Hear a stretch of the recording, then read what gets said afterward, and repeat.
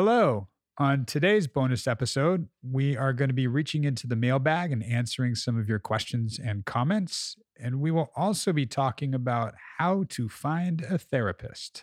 And if you want to go deeper, we started a Facebook group so we can talk about everything covered in this podcast in greater depth. It's a place for community and weekly guided discussions about mental health. I'll be doing a weekly live deep dive to connect with you guys directly. So stick around. And we left a link in the show notes so you can go there to join the group. You can also find it by searching for Your Mental Breakdown in Facebook. And make sure you join the group, not just liking our page, but you can do that too. Stick around. I am Doug Friedman. And I am Meredith Levy. And this is Your Mental Breakdown.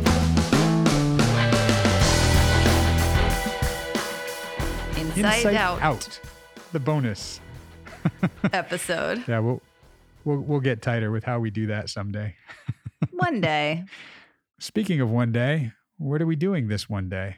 This one day, we are going to be talking about how to find a therapist because it's important. And also a lot of the mail and comments and emails that we've gotten are asking us about that. So we thought we would talk about it. Yeah. And there's a few different tips that we have, but bear in mind that whatever we say isn't gospel. It's not like this is the way to find a therapist.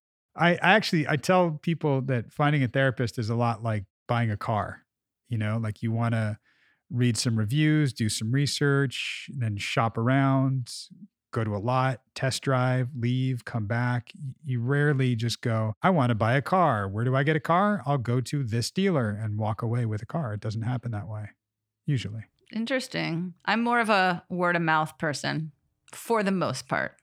Sure. But even people telling you like word of mouth, like, hey, you should check out this hybrid car. It's really great for the environment. Like, maybe I will. For sure. Yeah. I think just mostly a lot of things about, there don't seem to be a lot of reviews online for therapists and medical doctors and psychiatrists like there are for products or restaurants or things like that. Totally. So I think a lot of times it's hard to find anything and people will say like, well, I went to this one person, no matter what kind of doctor, and they had 4 stars. And I'm like, yeah, but by 3 people, you know? So that for me is a little hit or miss. I'm a big person of referrals and word of mouth for anything I can find. Well, and you got to think about who you're asking too, because if you ask like somebody who's really rugged, like what kind of car they drive, they're going to go, yeah, I got this 4x4. Like, well, I'd rather have a sports car. Like, exactly. Read a Yelp review on a great Thai restaurant, but if you don't like Thai, then what good does that do you? Such a good analogy as usual, Dougie. Always got to do that. So I think the word of mouth helps too, and it's really something that, as Meredith, you're saying, there aren't a lot of reviews because it's about confidentiality and people want to maintain theirs. Not a lot of people talk about being in therapy or having a therapist. And I hope that starts to change. I hope people recognize it's about mental health, not mental illness. Like we're trying to help you stay well, and we'll do that however best we can. But we're also limited by our approach to it, right? I also think a lot of times people are very sort of protective of their therapist. So they don't want to, they're like, this is my person. And I don't want anyone I know to see them also. Or a lot of times, a lot of my clients are like, I like to pretend you don't have any other clients. I'm like, pretend away. Well, certainly don't listen to the podcast then, because we are not your therapists, but we are therapists talking to all of you. Yes. And, I think it's also important to recognize that for therapists, there are an abundance of people that need and want help. So the therapists that recognize that, there isn't a scarcity mentality of trying to just get clients and get more money, that there's a lot out there and we all have different styles and we can build our own network of referrals and know that people have specialties or are better at certain things than others. That strengthens us as a whole and as a profession. When we kind of water down what we do by trying to take on everybody with everything just to get the clients, that's wrong. You wouldn't go see a podiatrist for a problem with your throat.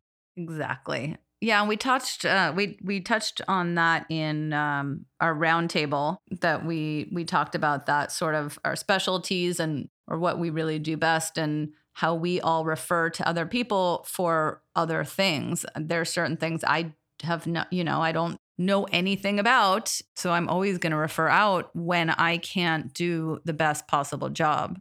And that's not a comment on your therapist doesn't know enough. It's they know specifically about something. If you want a lawyer, like great, get a lawyer, but do you need a lawyer for, landlord tenant law or immigration law? Because they're very, very different things. You wouldn't just go to an immigration lawyer and go, "Yeah, I've been having this problem with my landlord. Can you take a look at this?" Like that's not what they do, right? Another great analogy, Doug. So good. I'll keep going on them. But I think one thing I like to separate for people looking for a new therapist is separate the fit from the logistics and make sure you talk about both with whoever it is you're talking to.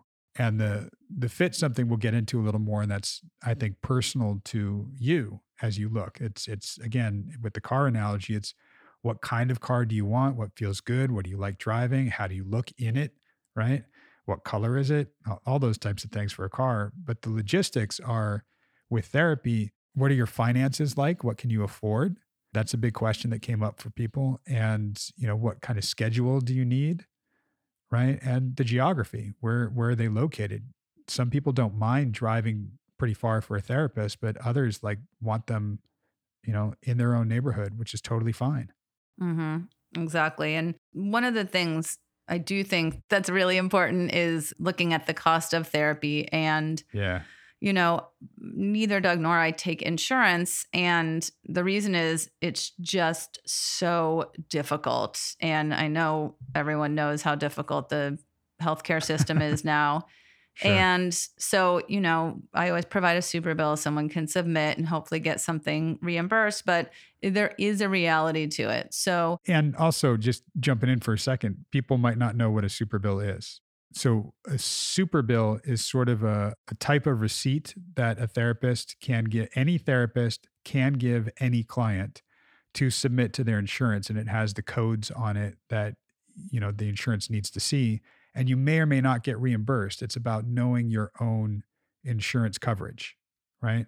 So if you know your coverage and you find out, it's a great thing to call your insurance company first and ask them what the mental health benefits are and ask them there's a difference between somebody in their network and somebody out of their network. And when Meredith said we don't take insurance, we don't, not just because it's difficult, but because an insurance company will cap the rate at which a therapist gets paid, and it's very, very low. So a lot of therapists will not be on networks, but out of network, your company, your insurance company might reimburse you a portion. And it would be great to know that ahead of time because that would apply to any therapist that you see. Another thing you can do is call your insurance company directly and find out what therapists on the network are available in your neighborhood, and they'll give you a list. And you can just take that list and do what we're talking about, which is have this conversation about fit with them because you know where that financial piece will be because they're on network, right?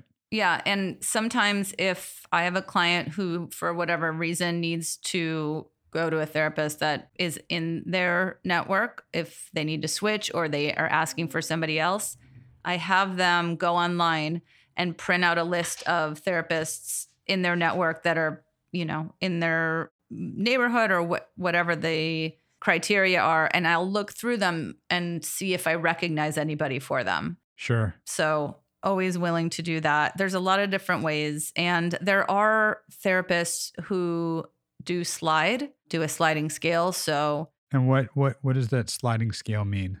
if their rate is $200 and they work on a sliding scale, then sometimes they're willing to go down to 150 or 125, whatever it is, depending on someone's financial situation.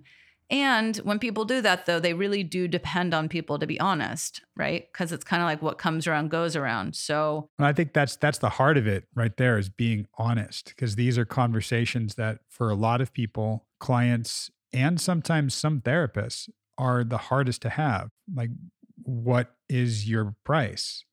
And that's the worst experience about buying a car is figuring out how much something costs, and you go back and forth like crazy, and it is crazy making, and it seems very dishonest. That's the knock on used car salesmen, right? They'll just sell you anything. And I, no offense to the used car salesman out there, and maybe things have changed these days, I don't know. But the idea, I think, in finding a therapist is to talk very openly and honestly about your finances, and they'll do the same. You know, if they do have a sliding scale and you say, I can only afford 75 bucks, and they might go, oh, well, I can't do that, but I know a couple people who can, you know, and that way you're having that honest communication with somebody, which is, I think, very empowering for both parties. And then there's also the issue of associates or interns. So that's somebody who hasn't taken their exams yet. They've graduated from grad school, they've graduated, they have their masters, they just haven't taken the licensing exams yet, and they're still finishing their hours. Sometimes those people are better than a 20-year veteran therapist. You never know until you try.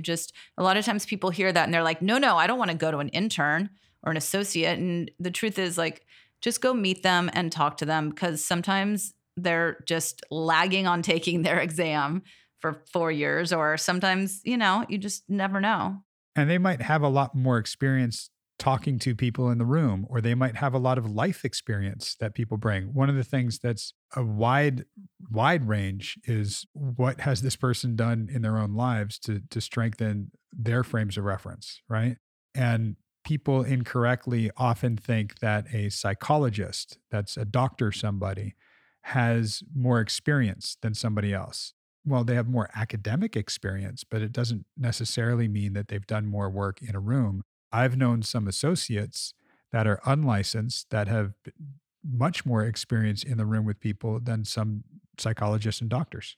And I think that taps into age of your therapist. And I think sometimes people who are older don't want a younger therapist, or vice versa. And again, I would say, look, if you know for sure that you don't want, you're 60 and you don't want someone in their 30s, then you know that. And I would always encourage you to meet the person, because you just never know. Right. Having that first conversation is super important, and being able to talk to them up front about the things that make you nervous. Like, yeah, talking about finances makes me nervous. Okay. And hopefully it's somebody that can put your mind at ease with that, or talking to them about whether or not you've had therapy before and what's worked or what hasn't worked, and see how they respond. You might get a sense over the phone that this person seems very caring, compassionate, empathetic, sympathetic, and this is somebody I can talk to. Or, wow, this person seems really dry and just wanted me to come in and get in the door and pay them. And I didn't like that either. Don't know, but having that first conversation and being really upfront and recognizing, yeah, you might not like it and you might not like them. That isn't necessarily you doing anything wrong or trying therapy wrong.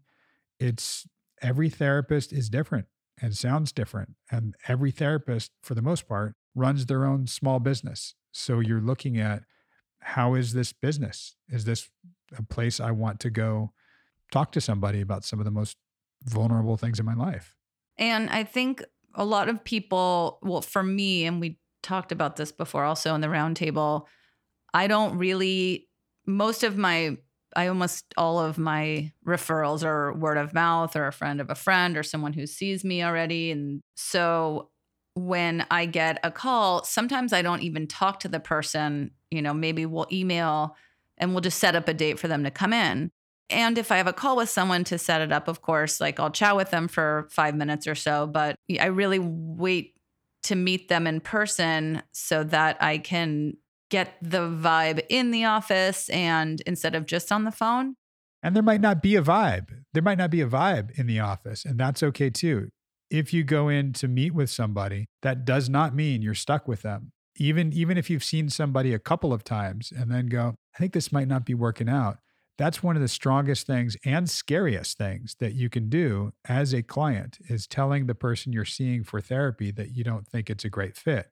If that therapist is confident and comfortable with themselves, they hopefully will hear that and go, "Oh, okay. Well, what's coming up for you? And let's see what we can do about it." If you get the sense that they're just trying to keep your business and retain you, and then I mean that's a clear sign to me that it's just not the right fit. Yeah, peace the F out then. Right. Just get out of there. Right. So, again, this is, I think, at least for me, I'm thinking so much about LA and here and how to find therapists here. And, you guys are all over the country and the world. And so I think, one of the first steps I would suggest to find a therapist is ask people, and you can ask, your regular doctor, and a lot of times they will have referrals, and if you don't know people already in therapy. And the next thing after that, I would say, is to go online.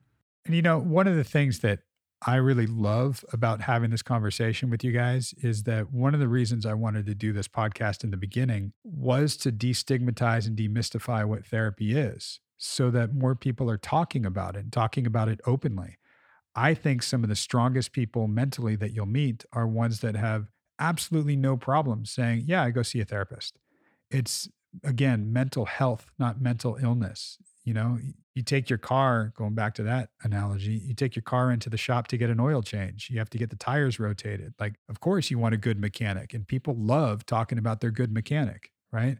They might not love talking about their good therapist, but everybody needs a mechanic that has a car. I would say everybody with a brain and emotions would benefit from a therapist. Please ask around, talk to people, and if people go, "Therapist, what do you mean? What's the matter with you?" Nothing.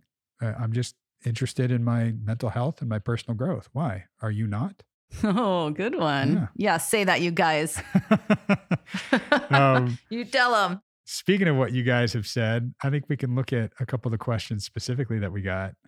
One that I liked that somebody shared with us, but it's a tough one to hear. We got a letter, an email from Fran who said, "I went to therapy for the first time after breast cancer, and this older therapist, the first visit, actually fell asleep while I was talking. This made me feel so bad. I think I'm actually scarred because I've wanted to go back, but I keep thinking what I have to say is so boring and not important. Having trouble getting over this. Any suggestions?" Well, first of all, Fran, so sorry you had to go through that. And I would say, fuck that therapist. Although I would also then say, having compassion and being non judgmental, maybe this therapist was going through something. Maybe they have narcolepsy. Maybe they were up all night with a sick kid, spouse, who knows? So, again, that's not something that you should ever have to experience. I can say there are times where I am really tired, and it is not a reflection of what the client in my office is talking about. Yeah, I think that's the number one. Like you even, I think, shared, Meredith, that you went out and did jumping jacks or I something did. once. One time I was Yeah. so tired, and one time out of hundreds, yes, right? one time. And I think that idea that that is a reflection of the therapist, not of the client. I think that what you have to say is not at all boring and is important. You went through breast cancer. That's amazing, and you're going into therapy to start talking about your story and telling what's going on with you and what came up for you. And now I think another therapist that you might find will have something to say about this because, we all have strong feelings about it and thoughts and opinions about it. And Meredith's right. It might be that we have no idea what was going on for that therapist in that moment. It was, I think, not very attuned to the moment you were trying to share. And that sucks. And I'm sorry you went through that too. And I really do hope you give it another shot because I think it's, you probably do have a lot to say, and somebody that is a good fit is going to hear it and be all over it. In fact, that therapist, I don't know how you guys handled it, but you can go back to that therapist or just call and say, "Hey, honestly, I really wanted help, but I feel kind of scarred that I came in and you fell asleep during a session." That therapist is human, and maybe it's an opportunity for that person to own up to it and give their side or do that. But you certainly don't have to call that person back at all. I just hope you find a way to get back in to somebody. Yeah, give it a shot. Right. Had another email, somebody named Krishna said, I have returned to therapy after a break of 3 or 4 months, but this time is different. I feel like no one talks about how finding the right therapist is beneficial as a client and how the effects are different. I would love for this to be a future topic. Also, I wanted to talk about not being able to afford therapy. A lot of people do not go because of that too. Yep. True. And I think we kind of hit on some of that earlier in what we were saying. And I would just say, being able to be upfront about what you can afford and how you can do it. A therapist hopefully will try to find something that's going to help you for, what those logistics are, for what you can afford, for where you are, for when you can go. Some therapists won't. Again, every therapist is running their own small business for the most part, and they might just say, "Nope, I don't have room," or "Nope, this is my rate. Sorry." Okay, that's not somebody we're going to give our business to, but that's fine. There's also almost always whatever city you're in, are community mental health places. So I don't know. I mean, here in LA, there are a bunch of different places like Edelman or Southern California Counseling, or a bunch of different places that you can go into, and they work on a sliding scale or they're free. There are also universities that have grad schools that have counseling centers. So Antioch has counseling center here in LA, and the therapists are usually either graduates of the psychology program, or they are currently in it or doing their hours, and they all work on a very low rate or sliding scale. So looking for a community mental health place, just like where Doug and I used to work. Yep. I was just going to say that. That's where we started. And look how amazing we are. So it's not like it's shitty therapists Right. there. Who Right. knows? For me, again, my professional bias in this is that we are constantly growing as therapists. I'm constantly reevaluating myself and how I work. So I hope I'm constantly improving. And that's something, that is about the relationship in the room with a client and a therapist, that, you're not just talking to somebody who has a finite amount of knowledge and they're just tapping into that they're going to be thinking about you, working, with you, and thinking about what they can pull from to help you however they can, right? So forming that relationship, I've known people that have gone to therapy with people that start in community mental health when they're fairly new therapists, and then the therapist leaves, gets licensed, starts their own practice, and the client has stayed with them the whole time, and might go through a couple of rate increases, might not, but it's something that is about the relationship, right? Right. So Krishna, totally agree. It is so important about it's the connection with your therapist is the most important thing. And I think that it's about trying. And like Doug said, if you go and you don't feel like it's a fit, take care of yourself first. Don't worry about quote unquote offending them. Just make sure that you walk out of that room. And sometimes you have to go a couple times to like get the feel. But definitely if right away you're like, no, not for me, then don't do it. It's interesting too. We had another email from somebody named Brittany saying part of my anxiety in going to see a therapist is I don't like when people can read me. I've always been told I'm hard to read. Not sure if this is a common feeling for going to a therapist or not. And I think that's super important, because how you come off in a first session, or how the therapist comes off in a first session, isn't necessarily how it's going to go. So if part of the anxiety is I don't want people to read me, so I'm going to withhold, then it's going to be really hard to get a sense of how that therapist is going to be with you, with what you're bringing to them, right? Right. And I understand that though. I'm similar. So I think the idea is yes, the point of going to therapy is to be very open and honest. And also sometimes it takes a little bit to trust them. So it's okay to be a little bit withheld for a little while, and they will more than likely read that that is what's happening. And over time, you can earn trust and they can earn your trust, and hopefully you can open more and more. Yeah. And that's makes me think of another email that I'm looking at right now from a listener named Karis, sorry. I've been in therapy for 3 years and have thought a lot that I'm not good at it. And hearing y'all talk about Andrew and hearing his sessions really helps me see that I'm doing just fine. And it isn't about achieving anything, but being where I am. Question: what advice do you have for people who have a hard time emoting in a session? It took me 3 years to cry with my therapist, and it's only happened a couple of times. And what is it like for therapists when a client cries a lot over the story they're telling? I mean, the fact that you finally cried a couple times in 3 years is just where you are. It's amazing. It's perfect. It's how it's supposed to be. And, there's no right or wrong in therapy. Like you said, there is no good at it or not. It's a matter of what's working for you. And if you're not crying in every session, that's okay. In terms of what it is like when clients are crying, you asked about if the client cries a lot over the story they're telling. That's okay. We're okay with that. If you need to cry, cry. We're human. We have emotions too. Sometimes some of the things my clients are saying, I tear up sometimes, and that's okay. And there's a line between sympathy and empathy. And, sympathy being when you just have compassion for what someone is going through, and that's fine. Empathy is actually putting yourself in their shoes and identifying with that feeling itself. And I think of a lot of therapists as being empathic, so we have the ability to do that. So if you start crying while you're telling part of your story and the therapist is affected by it, that's hopefully because they're identifying with that feeling that you're having.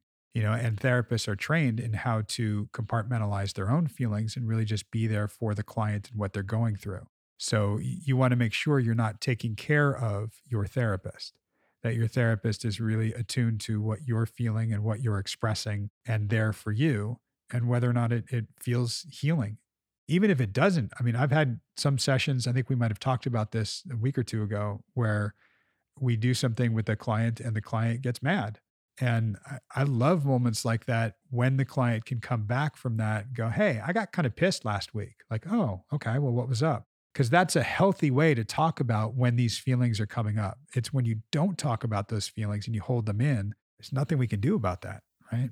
Yep. Reparative experiences in therapy are some of the most powerful things. The point is to know that you have a relationship with this person that will heal no matter what, almost no matter what. But for the most part, Right. that I think I've said people have thrown shit at me before and I'm not a fan of it. But at the end of the day, we can make a repair, and knowing that that's okay. That a lot of times people think, well, that's it. I fucked it up and it's over. And no, we're still there, and the relationship can continue and it can mend. And that's to show that that is possible. Yeah. And it really is about the relationship. So, recognize that the whole story is not going to come out at once. It doesn't have to come out the very first time. You're not going to cry right off the bat. You might. Is this a relationship that's going to be helpful and healing for me to process what I'm going through and what I will be going through? And you do that and you kind of look at that as you go along. And the more honest and open and vulnerable you can be with your therapist, the better it's going to be for you. And if it doesn't go well, that's a clear sign that it might not be a good fit for one reason or another. So love talking to you guys about this, because I love bringing mental health out into the light and talking about it more. So please keep this stuff coming. We love hearing from you guys. Absolutely. We have a lot more of your emails and things that we shall get to in our next Inside Out. Indeed. And in the meantime, you can find us on Instagram at your.mental.breakdown, on Twitter at yourmentalpod, and the Facebook group that we started that we talked about. I don't know how to find it, but you can find Facebook and search for Your Mental Breakdown and go to the group. Make sure you join it. And if you get a chance, if you're liking this, or even if you're not, please rate us, review us, subscribe to us. All those fun things. That's right. We will talk to you guys in a couple of days. We'll talk at you. And sort of with you. Bye. Bye.